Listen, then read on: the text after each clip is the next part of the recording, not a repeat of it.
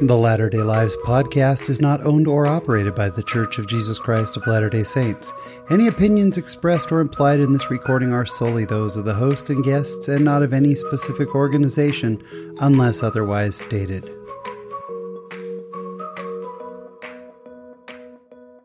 Hello, friends. Welcome to episode 164 of the Latter-day Lives podcast. I'm your host, Sean Rapier. Thank you so much for checking in with us again this week. Before we get into the conversation, a couple of quick items of housekeeping. First of all, we want to thank a new 5-star reviewer on Apple Podcasts. The listener name is Melissa at Life Tumbled. Thank you so much for your kind words and your 5-star review. All of these reviews really help us to be found when people are searching for good content. And speaking of good content, I need to tell you about a podcast from a former guest. We had Ken Williams on. It's actually been, I think a couple of years now.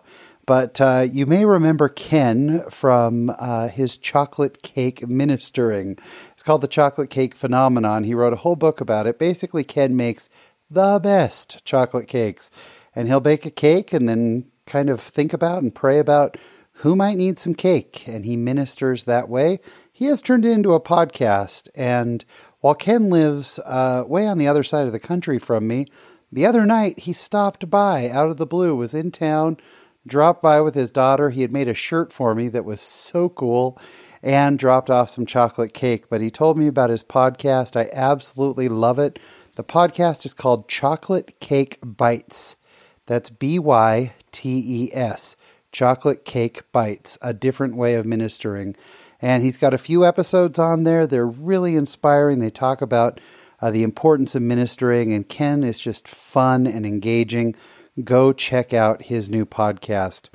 All right, this week in the conversation, my guest, Jared Miller, is such a talented artist with a passion for the Book of Mormon, and he has just the coolest project. I love it. He's also just led a fascinating life. We got that coming up, and this week in my Latter-day Life, the trouble with learning. It's all coming up, so sit back, relax, and enjoy this week's conversation.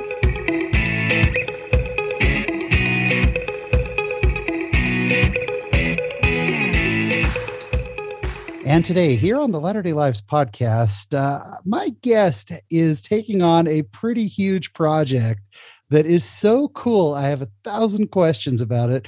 But before we do, we're going to get to know you a little bit. Jared Miller, welcome to the show. Hey, thanks for having me on. This is an exciting project, Jared. So we've got a lot of questions, but we'll save that for the end. Why don't you tell us, first of all, a little bit about where you're from, where you grew up? Well, I was born in Provo, was a BYU baby, but after that, we really traveled all over the place. My dad worked for Amoco Oil Company back when it still existed. And we really just stayed in a couple of years in one place, then a couple of years in another place, and went from Chicago to Louisiana to Wyoming. Wow. To Texas. We actually almost went to Jakarta once. But yeah, we were, my mother, I guess, was spared because she got pregnant with her fifth baby. So we ended up staying in the States. I think she was glad about that one. Yeah. Jakarta would have been a wild place to have a child and raise a baby. It would have been, that's for sure. So is there a place, if you didn't spend a lot of time in those places, is there a place you consider home base, or are you just a child of the U.S.? I'd probably say Chicago. I ended up being there 3 different times. So that probably feels like home as much as anywhere. Yeah. And why not? Because best pizza in the world comes out of Chicago. So you might as well. They had a perennial losing baseball team. I mean, what can inspire a child more? Hey, they eventually got it together, so that's all right. They did. So what were you into when you were growing up? Oh, pretty much everything. My brothers and I would play baseball outside in front of our house. When we lived in Houston, there was a pond close by, and we used to go fishing in our pond.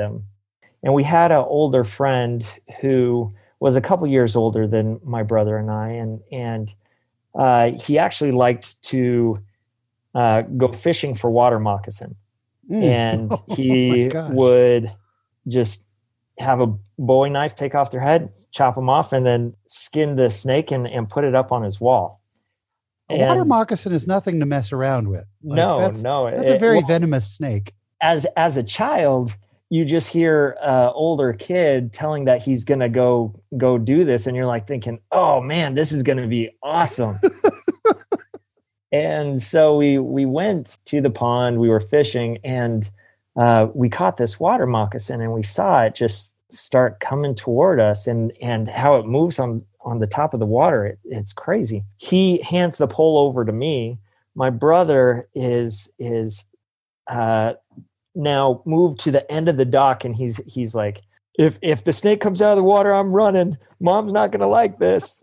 He's the wiser of the two of us, obviously. Yeah, that's funny. I'm just standing there thinking, trying to reel up this water moccasin, and the pole is just bending way over, and then it wiggles and gets loose and skitters off back into the pond, and but that's kind of my childhood growing up. We backyard, or we had an empty lot. We played build forts, and just regular American life, I guess. It sounds so Americana. I love it. It's very, get out and build a fort and get dirty and, hang out with your brothers and catch water moccasins. And yeah.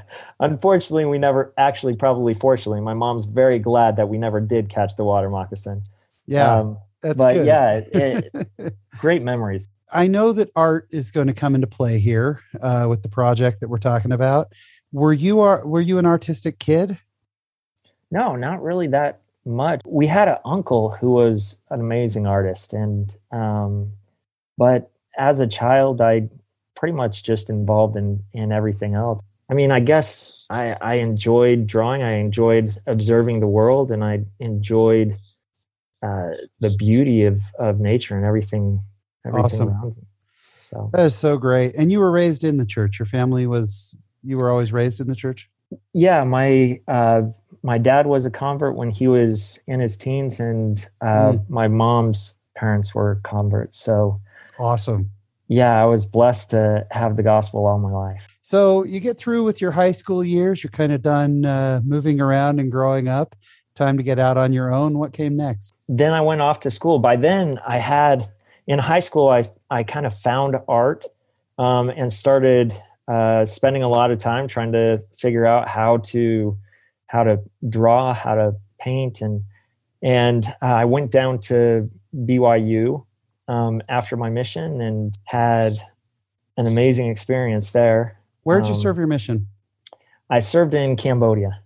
Oh my gosh, how awesome. Oh man, it was such an amazing experience.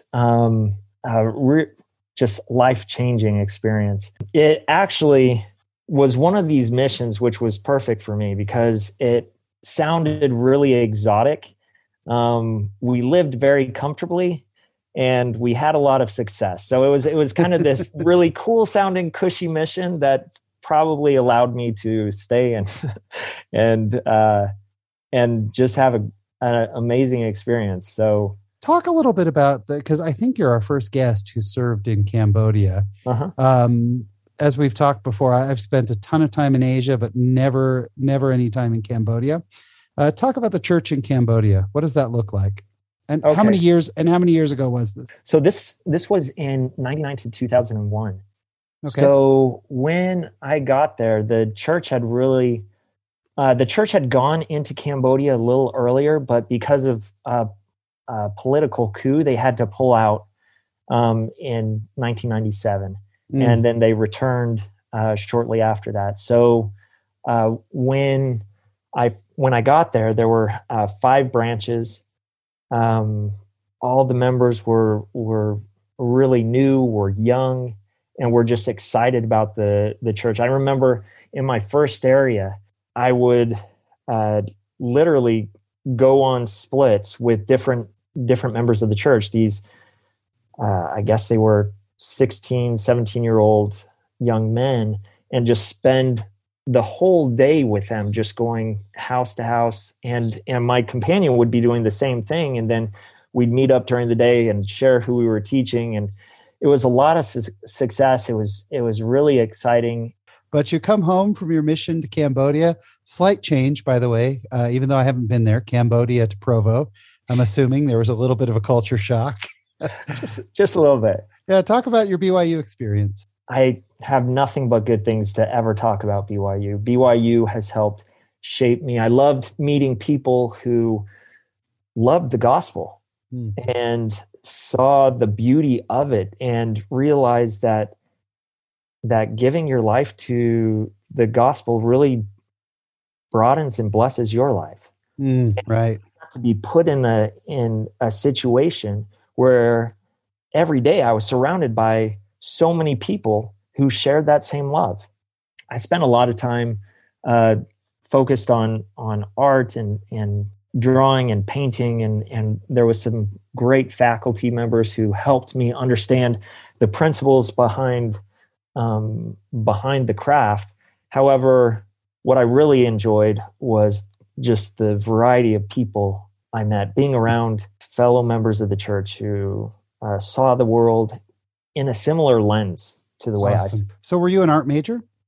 I was. I actually double majored in art and psychology, and my parents lovingly told me when I would go home that I chose two worthless majors. So, So you leave BYU. What came next?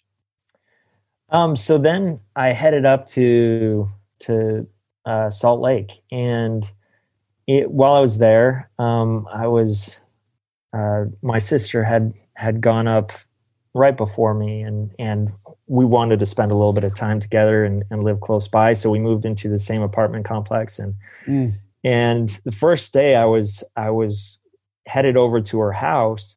Three girls walked up to me. They were headed off to a party, and one of them was amazing.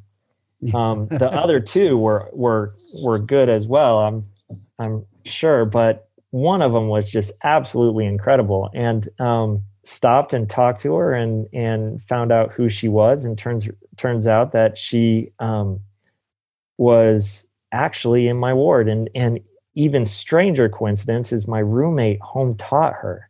First day, met her, and then after that ended up trying to strategically spend more time with her and convince her that I was worth spending a little bit of time with too. Yeah, things went off, and I was headed out to Chicago to go to the Art Institute of Chicago. And so I was only there for a short time, but before I left, I was kind of struggling with, should I really like this girl, but I'm going all the way across the country? Should I pursue a long distance relationship? I've heard that they're so hard and nothing ever good comes out of them. But I decided to give it a try, and 13 years later, we've been happily married for. That is phenomenal. How cool is that? Very, very cool. So did you end up going to the Art Institute? Yeah, I went to the Art Institute of Chicago.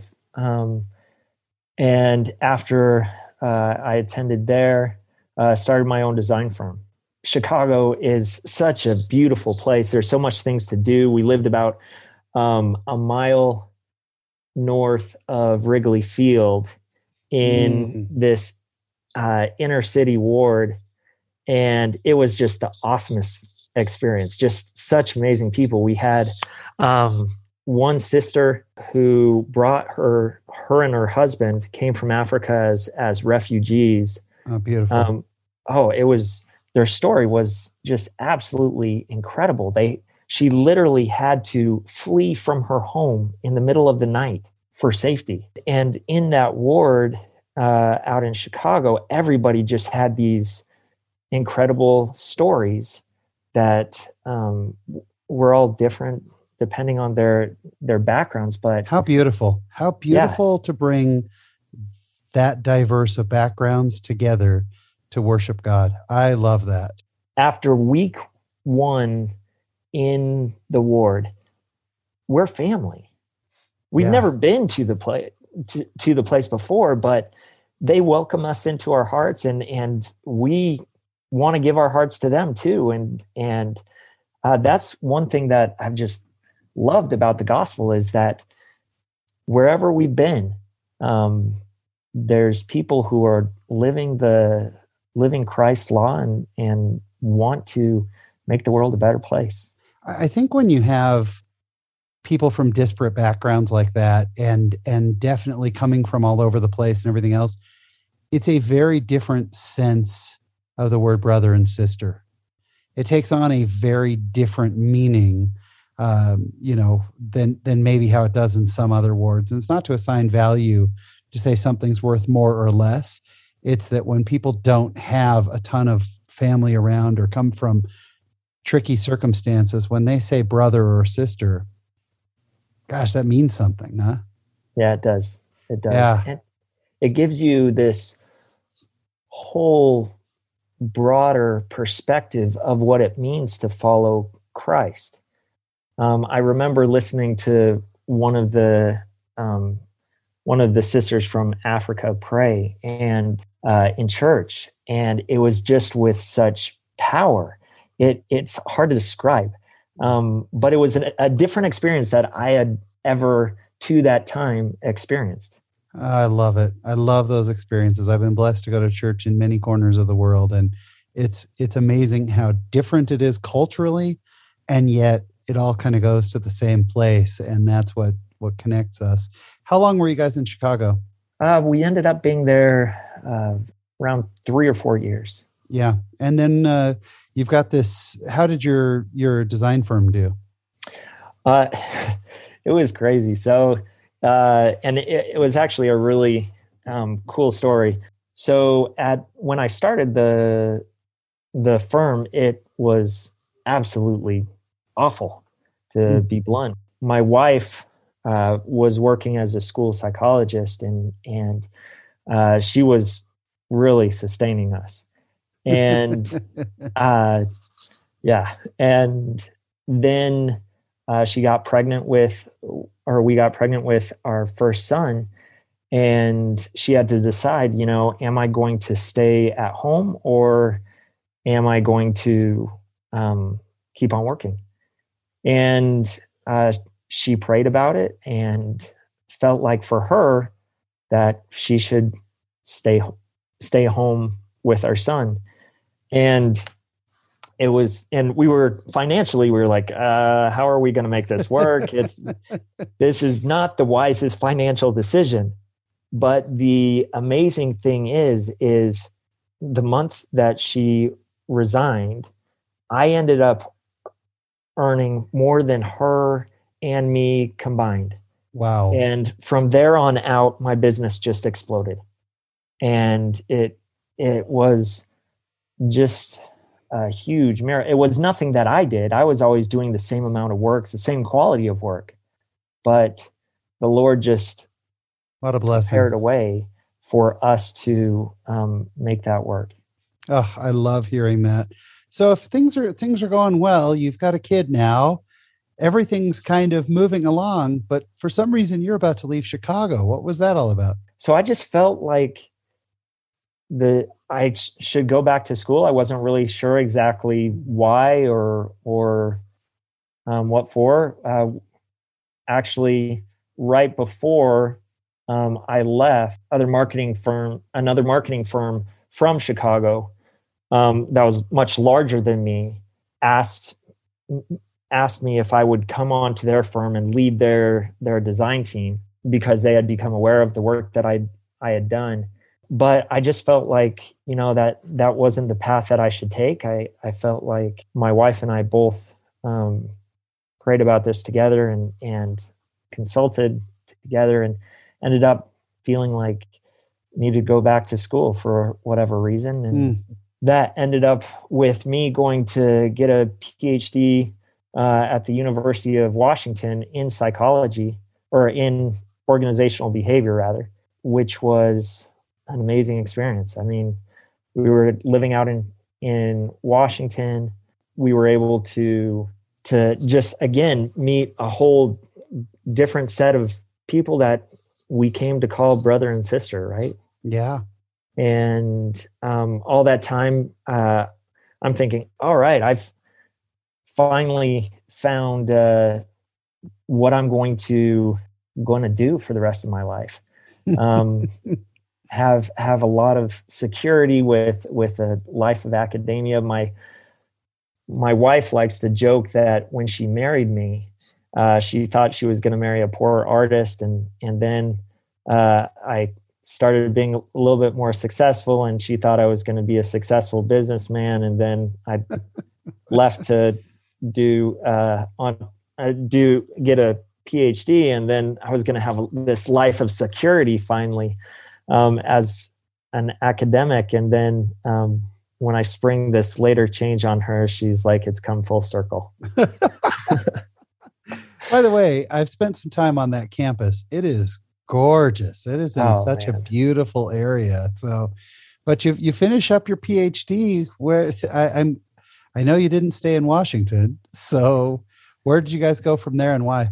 I was finishing up my PhD and expecting to go, like I said, to a life of academia. My record in school was pretty good.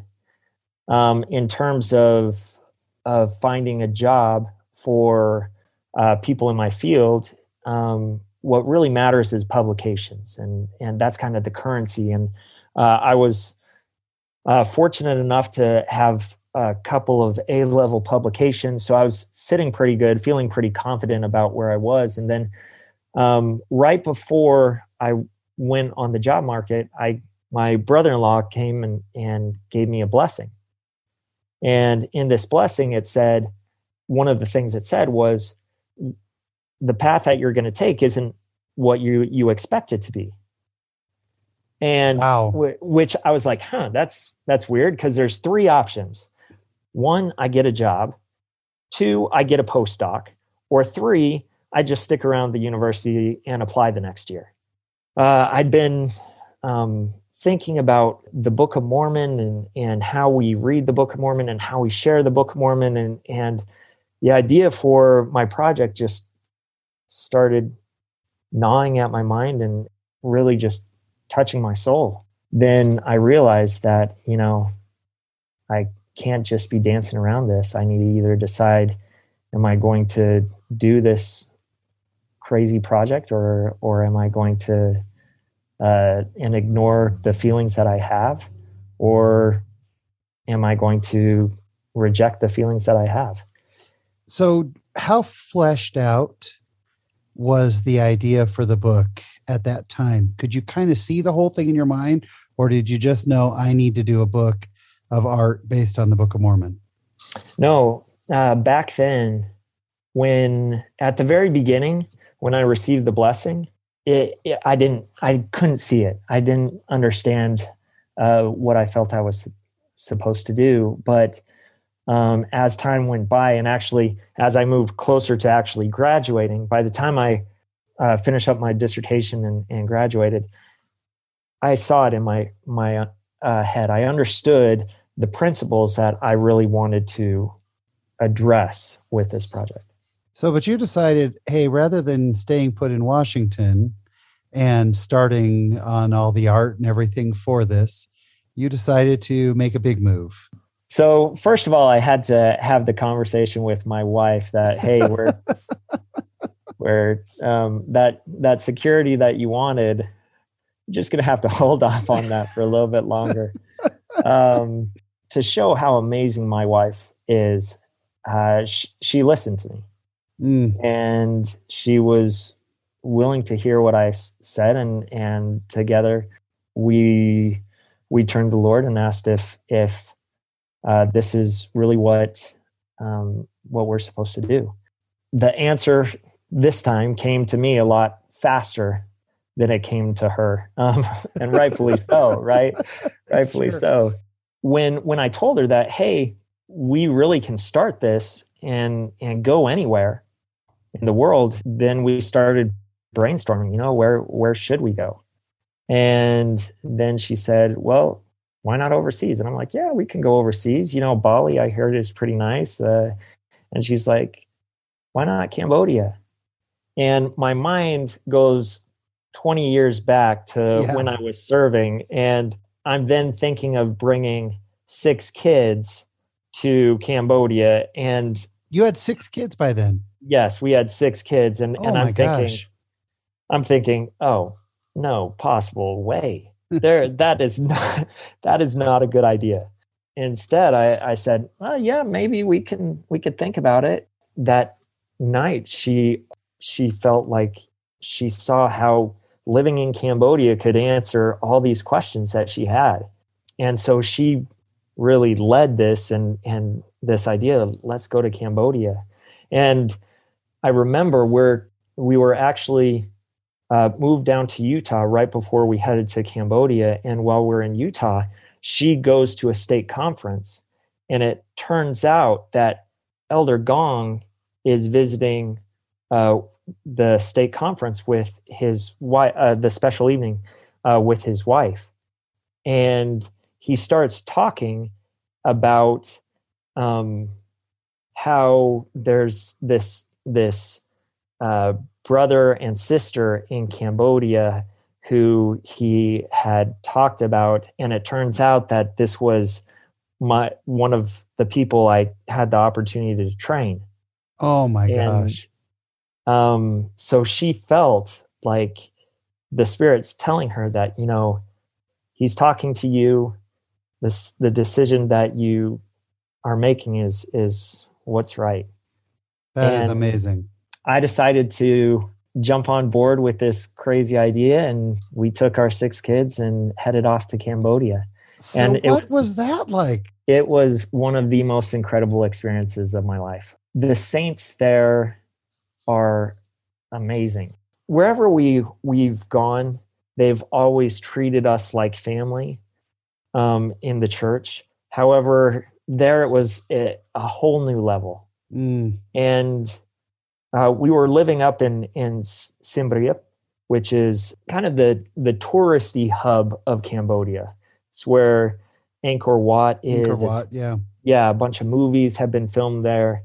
Just an incredible place. And the members there, they have 2 small branches, are just absolutely just incredible. They're family. Sunday would roll around and they'd actually go there early in the day, and it would be this whole day event where people would bring lunches and stay there.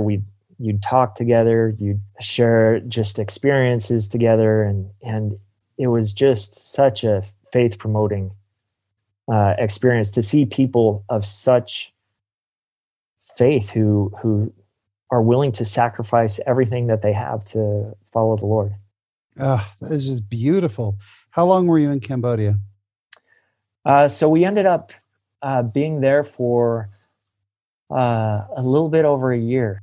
So right at the tail end of that, we were looking at coming back to the States, and we realized that, we're probably not going to be traveling to Asia to live out here for very long. So why don't we check out a little bit more of Southeast Asia? And so we decided to head out to Malaysia for a little bit. And that's when COVID struck, and we ended up being trapped in Malaysia for 6 months. And my wife is pregnant. And we're going back. We wanted to get back to the States to have the baby. One flight after another flight was canceled on us. I called the airlines and tell them, my wife is having a baby. This is the last flight we can go on because of international rules about when pregnant women can fly. We really need to get home. And thankfully, they finally were able to make accommodations, and we were able to make it home a month before the baby. That must have been, Jared, that is the craziest experience. So did you guys have some pretty interesting experiences in Malaysia, I assume? Yeah, but they were on a whole different level. We the place we chose was right across the street from just this beautiful park where the kids could go out and play. However, when the lockdown happened in Malaysia, it was a lockdown. Yeah. Meaning if you were in the park by yourself or with anybody else, you were given a $250 fine. Yeah, one of my coworkers lives in Malaysia, and he was telling me that he has to get a pass to go grocery shopping. You have to show the pass that you have on that specific day. Yeah. Wow. It was crazy. So the front was walled in. There was this kind of walled in, almost a driveway. And in the front yard, my kids would play a lot of Foursquare. Our neighbors had some badminton rackets, so they'd actually play badminton with our neighbors while we hitting over the wall in between. Oh my gosh! While we were waiting, but it was really just us in the apartment like a townhouse for those pretty much 6 months. It must have been such a relief to get home. Oh, and to be back in the U.S. after all of this. I'm proud to be an American. Jared, I'm sure there must have been times where you thought, are we going to get out of here? We're going to have a baby. We're going to be, how long are we going to be stuck? So, but you make it back home. Did you go to Michigan right away? Yeah, we did. We ended up going to Michigan, then headed out to have the baby actually in Utah, but then headed back to Michigan to be. So what took you to Michigan? Again, my wife is a woman of faith, so she felt like we should go back to Michigan, and we didn't really know why. Had you lived in Michigan before at some point? No. My wife had grown up in Michigan, but oh, gotcha. Okay. I mentioned going to Michigan before, and she was like, "Nah, she really had no desire to come back to live in Michigan." So we came out here and found out that her sister was in a group home because she's has something essentially like cerebral palsy, where she isn't really able to function by herself. And so when we got here, we saw that she was not just being neglected and was just sick and had a serious first-degree burn that was not being treated and just in these horrible conditions. And so we brought her to live with us. And wow. And she's really been a blessing. Jared, that is so beautiful. We have now teased calling it the project or the Book of Mormon project or whatever. Tell us what the project is. While I was getting my PhD, I looked at the way that we share the Book of Mormon. And I realized the way we do that is we try to convince other people that they should read it. We say, this is really important. This is going to change your life. Read it. A lot of times people see the blue cover of the Book of Mormon and it scares them. They see white shirts and ties. There's all these preconceived notions that they have and which aren't true. And because of that, they turn away from it. So I thought, what if instead of having this push marketing strategy, what if instead we turned it on its head and made it this pull marketing strategy? Where we create interesting content that grabs people's attention and attracts people. Because if I see an interesting picture, what do? I want to read about it. I want to find out more about it, about what goes on.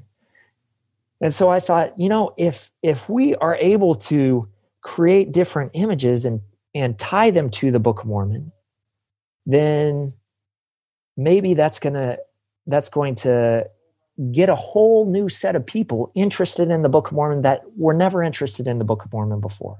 Because as a child, I remember looking at those, I don't know if you did this, but those 10 or 12 images that Arnold Freeberg did, right? Nephi's arm outstretched, sure. Yeah. Also and iconic. Yeah. They captured my imagination just with those, I don't know, 12 images. Just to digress a little bit, while doing this project, I actually found out the history behind these images. For me, I always thought that the church had commissioned them. That the church, I thought that too. Yeah, no. It wasn't a prophet. It wasn't an apostle. It was this sister named Sister Cannon or Adele Cannon House. And she had this dream of bringing the different heroes of the Book of Mormon to life to all the children. And she wanted to put them on in the Friend. And so she went to the church and said, "Hey, would you mind funding this?" And they were like, "Oh, I'm sorry, we don't have the budget for it. We can't do it."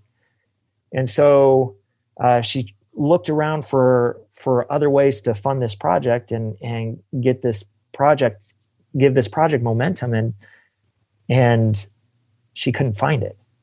So she felt very strongly that she should do this project. So she ended up finding the artist and commissioning him herself.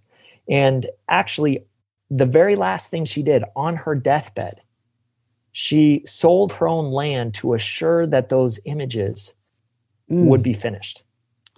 Wow. And now, more than 6 decades later, you think of how many millions of people have been shaped by those images. It's incredible. That is amazing. So this is called the Book of Helaman Part 1. So does it start with Helaman? It starts with the beginning of Helaman, and actually takes us all the way right to right before Samuel the Lamanite. We believe that there's power in the Book of Mormon, in the words of the Book of Mormon.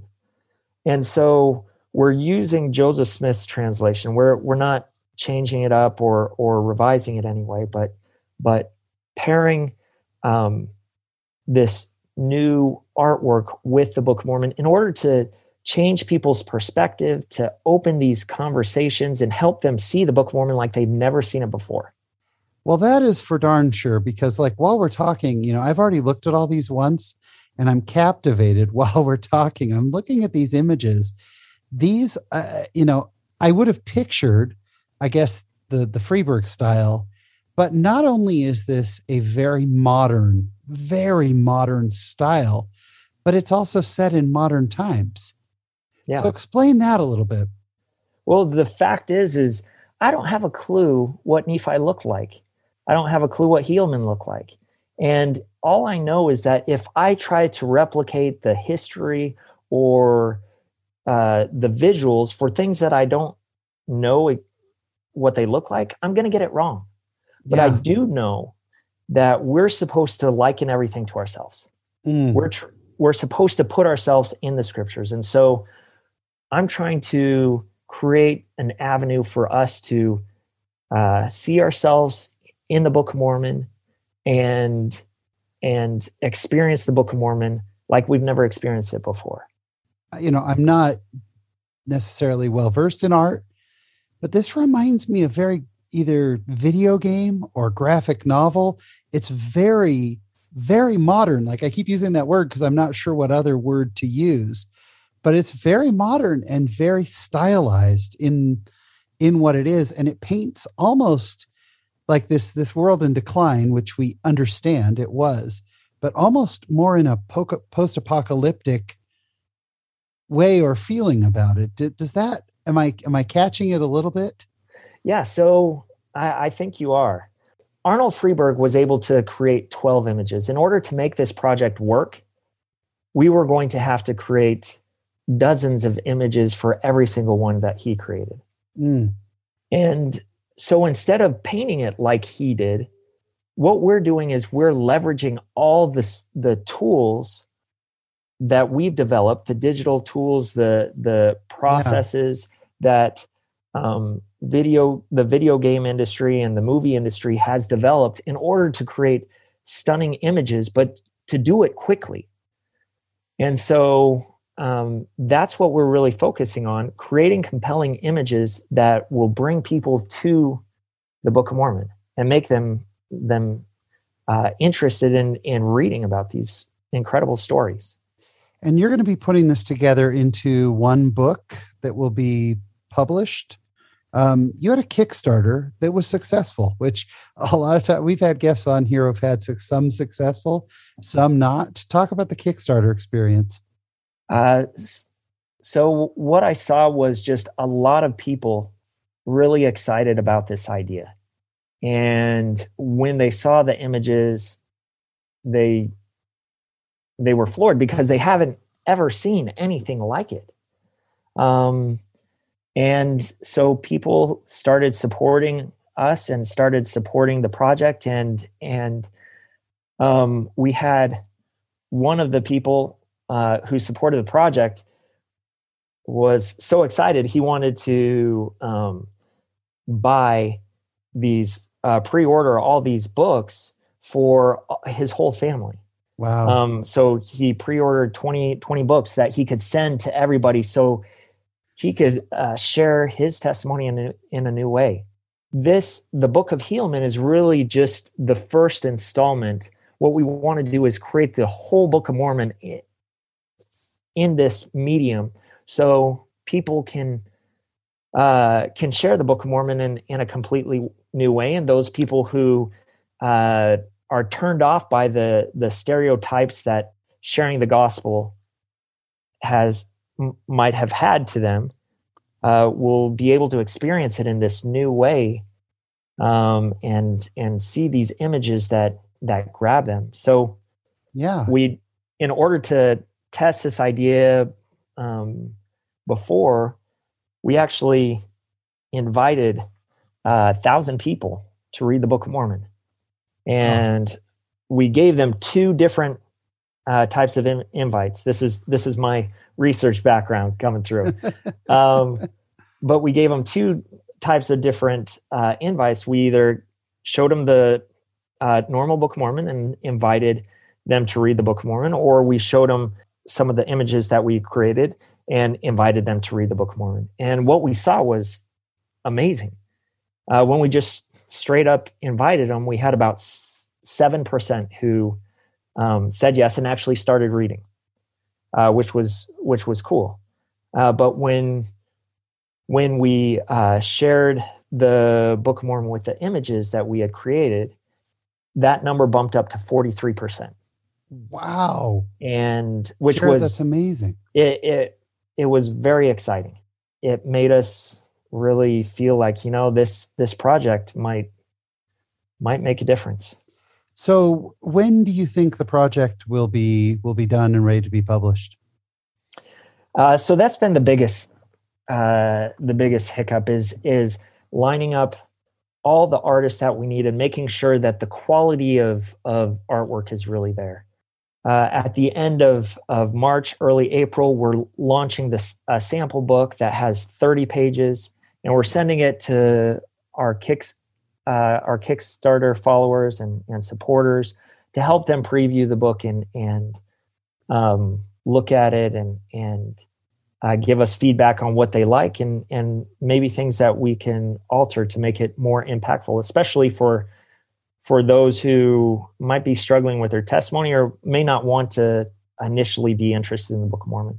But then after that, we're going to finish up the rest, and we're looking at the end of July to have it done. Just looking at these images, I mean, if this was a movie, I want to see it. If this is a video game, I want to play it. If this is a book, I want to read it. It's so stylized and it's just so fresh and so different. And I got to be honest, I'm looking through it, and I guess now would be a good time to share myscriptures.org. That's a place that people can go to and can see some of the art. Yeah. And I'm in my head spinning going, okay, does this apply? Oh, this must be this. And oh, this must be It's amazing. And I will tell our audience, when you go check it out, whatever you're picturing in your mind right now, it's not that. Well, It's not. No, and that's actually one of the things that in sharing this work with other people that we've seen, it's helpful. It's been helpful to hear back from other people and realize we need to help other people see what the artist's insights were in creating this work. Yeah. And so we've started doing that and helping people make that connection more salient. So, for example, we have in the first image is this woman who's crying. She's just laying on the ground weeping. And it's an image of Pahoran's wife. Just because at the beginning it talks about how Pahoran dies. And then what we see later on is her three sons battle for the judgment seat. Yeah. And she sees one son die, another son tried for treason, and the other son killed by Lamanites. I mean, it's just this tragedy. And yet what we try to paint in each of these images is what I've seen in my own personal life, is that when we're knee deep in tragedy, that's when the Spirit pulls us out and we're able to see the hand of the Lord in our lives. And so in each of those images, that's what we're trying to do is not just say that things were hard, but things were hard, but the Lord was always with them if they turned to him. This image of Pahoran's wife and the lighting on it and just her collapse and the way her dress fell, it's unbelievable. So is this one that you did? Yeah, that is one that I did. Jared, it's so stunning and so striking. And, then there's Am I Guilty, which is a young man with a hoodie on and his arms outstretched. That's something I see all the time, but I don't necessarily tie it into the Book of Mormon. But now that I'm starting to see how the story unfolds, it all ties back and just tells the same story, but in a completely different way. Like, this is really beautiful. So spiritually, what's it been like putting this all together? To be honest, it's been overwhelming. I have this vision for what I feel I need to do, and I feel completely underqualified for it. What I've done is just take one step after another and do what I can. And so far with what we've done, I feel like it is good. It's phenomenal. But the process has just been completely humbling. Well, it's really beautiful. We've all missed the Kickstarter. The Kickstarter has closed. So if people want to support this effort, is other than, you can go to myscriptures.org. There's some pieces, I guess, once a month that people can purchase, which the one that I'm looking at right now, Flax and Threads, is absolutely stunning.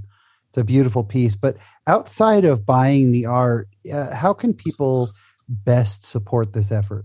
So you could support the project by going to the website, myscriptures.org. And on the website, we're going to have a place where if you want to make support to the project, you can.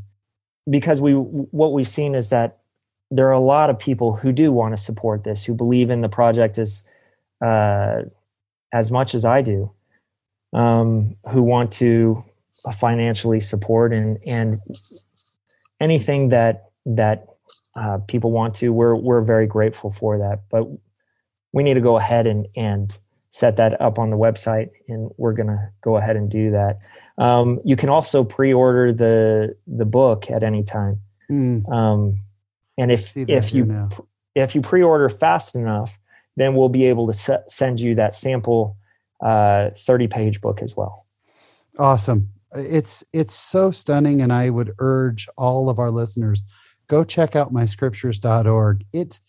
Jared, this is not at all what I expected. Someone from your team had reached out to me, to talk about having you on the show. And, I just couldn't help but picture it's going to be a slightly different take on all the art I've seen. It is just not. It is not. And it's stunning and it's beautiful. And it speaks to me in a way that is just so different. And I cannot wait to get it together and to tie the scriptures in with the images that you've already put up and to kind of put all the pieces together. So you've got a customer and a fan in me.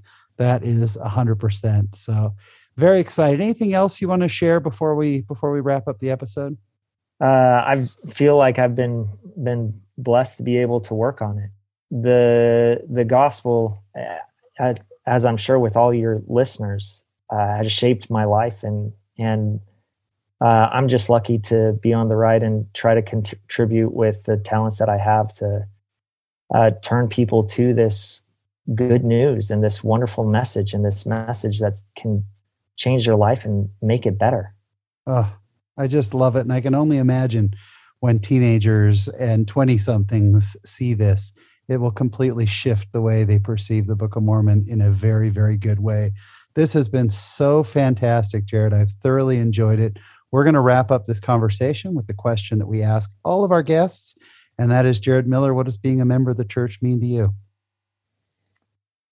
Being a member of the church means being in a community of people who want to serve other people, who want to give their life to making the world a better place.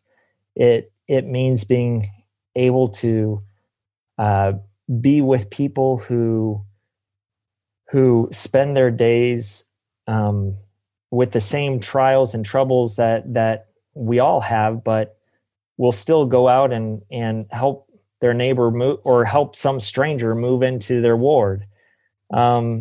It means being a part of the kingdom of God on this earth. And I feel grateful that I get to do something to help push it along and try to bring it forward. I love it. The project is the Book of Helaman Part 1. You can find out all about it at myscriptures.org. That's where all the information is. He is a husband. He is a father. He is an amazing artist. He is a student and a world traveler as well. And he's got one heck of a cool project. Jared Miller, thank you so much for sharing your latter-day life with us. Thank you.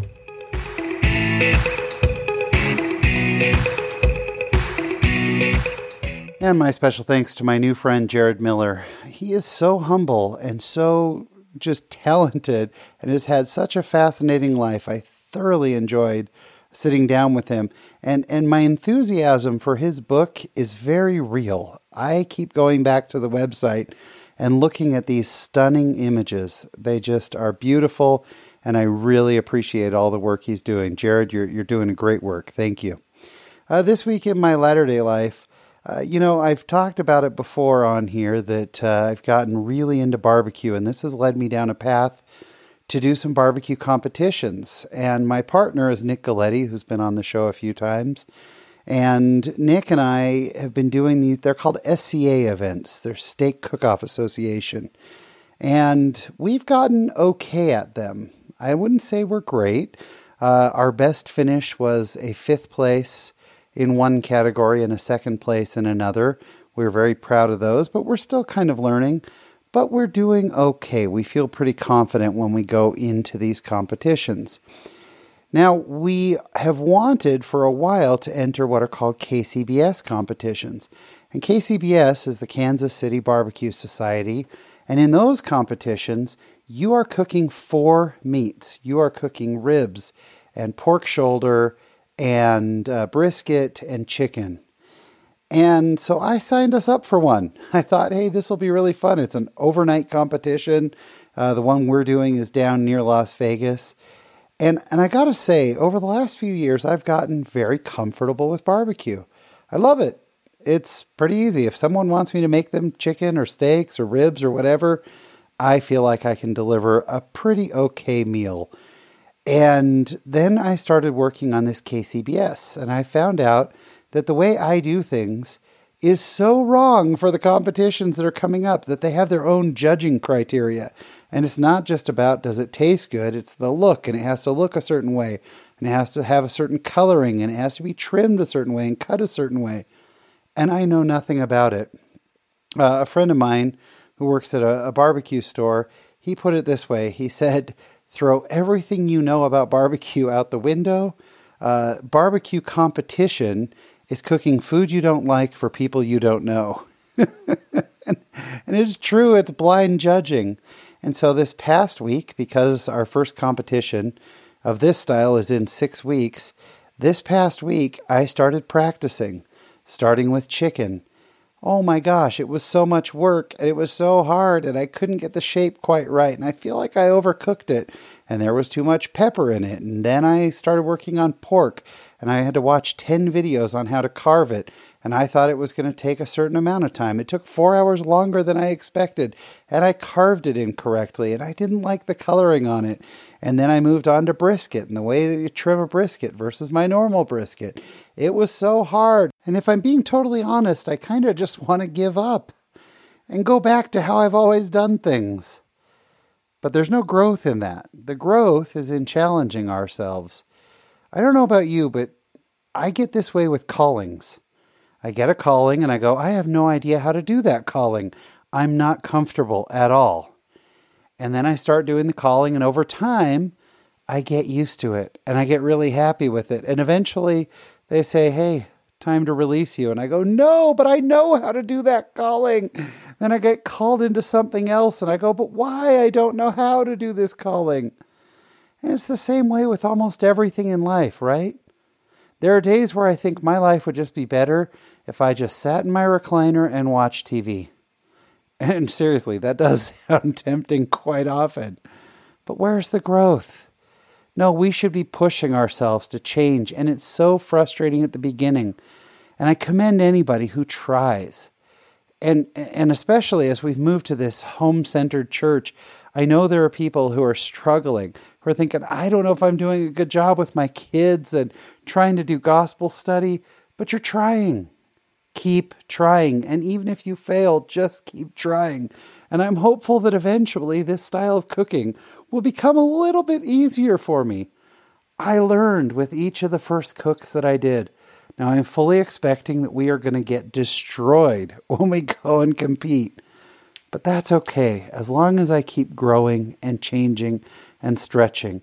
This is what we were put on earth to do, to better ourselves, even if it's really, really hard. And that's what's happening this week in my Latter-day Life. Thank you so much for listening again this week. We really appreciate it. We would be so grateful if you could share this podcast with anybody out there. We don't do a lot of marketing, a lot of advertising. It's mostly through word of mouth, and we're so grateful for all of you who have shared it with friends. If you think of someone who would enjoy it, if you could share it with them, that'd be great. If you want to reach out to me, and thank you. Some of you have reached out with guest ideas. Thank you so much. I really appreciate it. We have some great guests coming up, but I'd love to hear more of your guest suggestions. Or if you have any thoughts on the show at all, you can reach me. The easiest way is through social media, or you can email me at Shawn@LatterdayLives.com. That's SHAWN @LatterdayLives.com. Well, I think that's about all we got for you this week. So until we meet again, there's a great, big, beautiful world out there. Go be in it, just not of it. Thanks for listening.